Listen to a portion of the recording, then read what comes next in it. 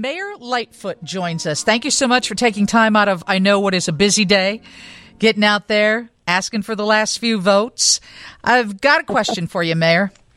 Yeah, go ahead. There was an article that was written in the past week, and within that article, it read like this. The embattled mayor of Chicago, who is so abrasively antagonistic they could provoke a punch in the nose from the saintly Mother Teresa. Who do you think that was written about? Well, it sounds like a Fox News reporter writing about me, but it's not. Let me put in the name that was in there. The embattled mayor of Chicago, Rahm Emanuel, who is so abrasively antagonistic, they could provoke I changed it to they, provoke a punch in the nose from the saintly Mother Teresa, and they were going on because they were talking about that. That seems to be an issue people want to bring up, and honestly, I'm going to tell you, as I've told John Williams and everyone else, I believe it has to do with the fact that you're a one. Look, there's no question whatsoever. When you think about the personalities of the mayors that have come before me, the only difference is my gender, my race, and my sexual orientation. And so it's become this narrative of, oh, the mayor is mean, she can't get along with people. But if you look at what we've actually been able to accomplish, which requires deep collaboration and partnership, closing record budget deficits, getting a casino after 30 years of futility, getting the Red Line extension going, all of those things, a 7-county agreement for business development and marketing. If you can't collaborate, if you can't bring people together, you can't do that. And look at what we were able to accomplish through COVID. That wasn't a mayor's office effort. That was a citywide team effort, people from all over coming together, collaborating, all with the purpose of making sure that people in the city were saved from the ravages of this horrible virus. Let me just say this. All of those things require I just want to say, when I'm talking to you about your mom or your kid or what you cooked on the grill or your dog, Hank, it's a whole different demeanor because those are things that are personal and easy to talk about. And I think that the word abrasive is now a tag that will always be associated with whatever mayor is occupying the fifth floor. Okay, as the white guy in the room. Yeah. Your Honor, I want to push back on that a little bit. And Rahm Emanuel certainly was difficult with the great vocabulary, but by and large it was private. And I think part of the difference with you is that your, I don't know what word we want to use, combativeness, abrasiveness is more public. I mean, I think of the early on city council meeting where you referred to a member of the FOP as a clown, or I believe you dropped the F-bomb a couple of times when it came to Donald Trump. So I think you've got a lot to run on, but I just got to push back a little bit on the fact that you might be taking. I have a gay daughter, I have a transgender daughter, and I just think you're using that a little bit. I don't think that's why you're taking it. I don't. I have to disagree. Okay. Only because I'm not the one who's bringing it up over and over again. I did. I brought it up. And look, what I'm running on is my record of accomplishment, and others are obsessed with the personality and the way that I deliver. But I'll say to you what I've said before. You may not like my delivery, but you cannot question at all the fact that we've delivered over and over and over again for the residents of this city. And to have that overlooked by, what did she say and how did she say it? Come on, man. All right. Well, how do you get that done? How do you change the focus from what people perceive as your demeanor to what is your obvious record? Well, one thing is, I'd love the media to join in talking about the things that actually I think are important to voters, which is, hey, what did she do to help us during COVID? What has she done to right our city's finances so that they're the best that they've been in decades? 11 upgrades from the rating agencies, and for the first time in 25 years, all of our credits are investment grade and not junk status. What does that mean, and how does that translate? It means that we're going to save the taxpayers of the city literally billions of dollars. That's important. Let's talk about what we've done to stitch back the social safety net. One of the things that's top of mind for voters in the city is the trauma that people were experiencing pre-COVID that was exacerbated during COVID. That's why we now extended free, culturally competent mental health services to every one of our 77 neighborhoods.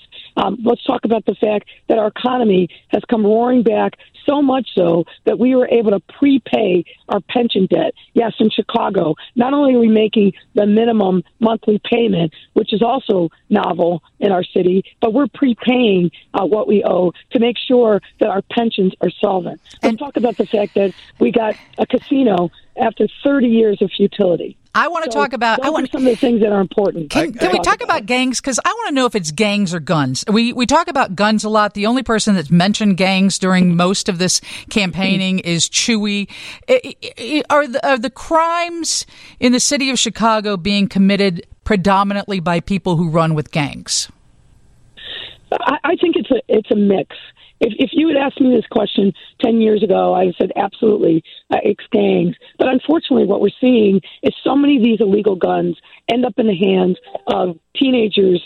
And what we're seeing is not gang warfare so much and turf fights as somebody said something on social media and dissed me. And so I've got to avenge my pride, my personality, and it ends up in a fight that turns into gunfire. We're seeing a lot of that interpersonal conflict where guns are involved. And, those teenagers have been fighting since the beginning of time. But when you put a firearm in the mix, then you're looking at certain tragedy. And that's a huge issue. So, number one, we've got to make sure we continue to fight hard to take the illegal guns off the streets and stop the flow into our city. But we've also got to make sure that we're holding the people who use them accountable. And I'm a broken record on this, but we've got to make sure that we once they're arrested, once they're charged with a violent crime, and particularly when they're a habitual offender, they absolutely should not be on the street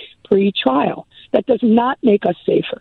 Your Honor, I'm sure you saw the ATF study not too long ago that said that a majority, and correct me because you must know it better than I do, but I believe it was a majority of the guns used in crimes in Illinois were actually stolen or taken or purchased in Illinois, not in other states like Indiana, like we had reported and believed to be the case. Does that mean we need to change the way we are policing this? Does that new information help you, or does it not really change the game at all? Well, I think candidly it's both.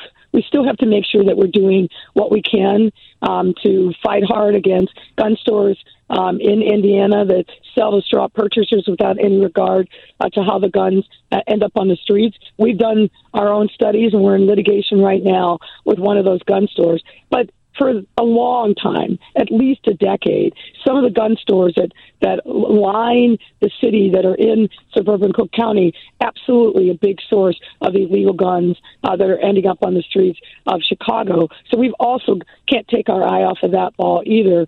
But fundamentally, we've got to get the guns out of the hands of the criminals.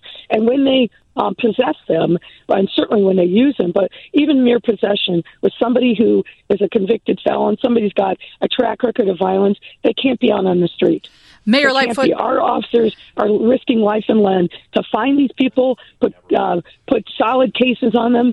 They need to be locked up. When Superintendent David Brown is replaced in October, will you hire from within, or what is the benefit in your mind about hiring from outside of the department? Well, look, I think you always want to try to hire from within if you can.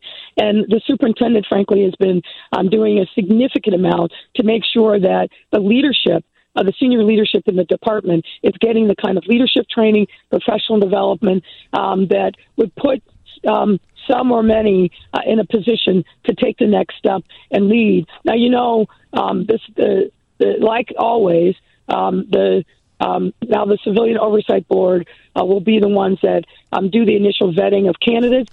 I feel like we've got a good crop of prospective folks internally, but we'll see what the future brings. Your Honor, Lisa's going to smack me because I'm going to make us late. But when I hear you use the language, and Cam Buckner was just on in Vallis's commercials, and I mean, I'm old enough to remember the overcorrection of the 90s when we came out with all of these really harsh sentencing laws and the sorts of laws that contribute to where we are today.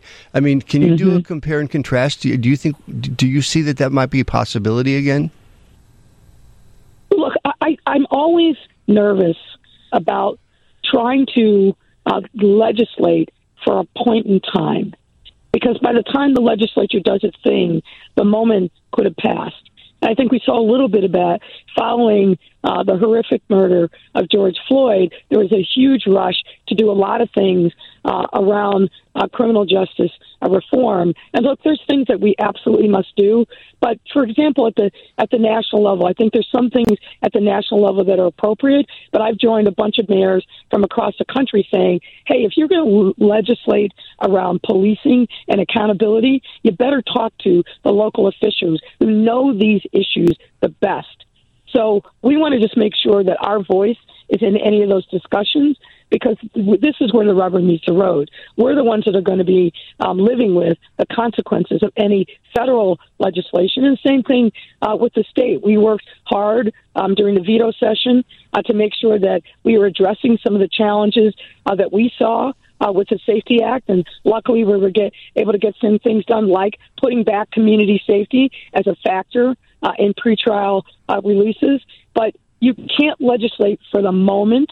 You've got to make sure that you're thinking and playing the long game and making sure that all the relevant stakeholders are at the table before something becomes law. Otherwise, you're going to either have a very flawed law or have to quickly recover from it and make the necessary changes. Mayor Lightfoot, thank you so much for joining us today. Pleasure. Thanks, always. Your Honor.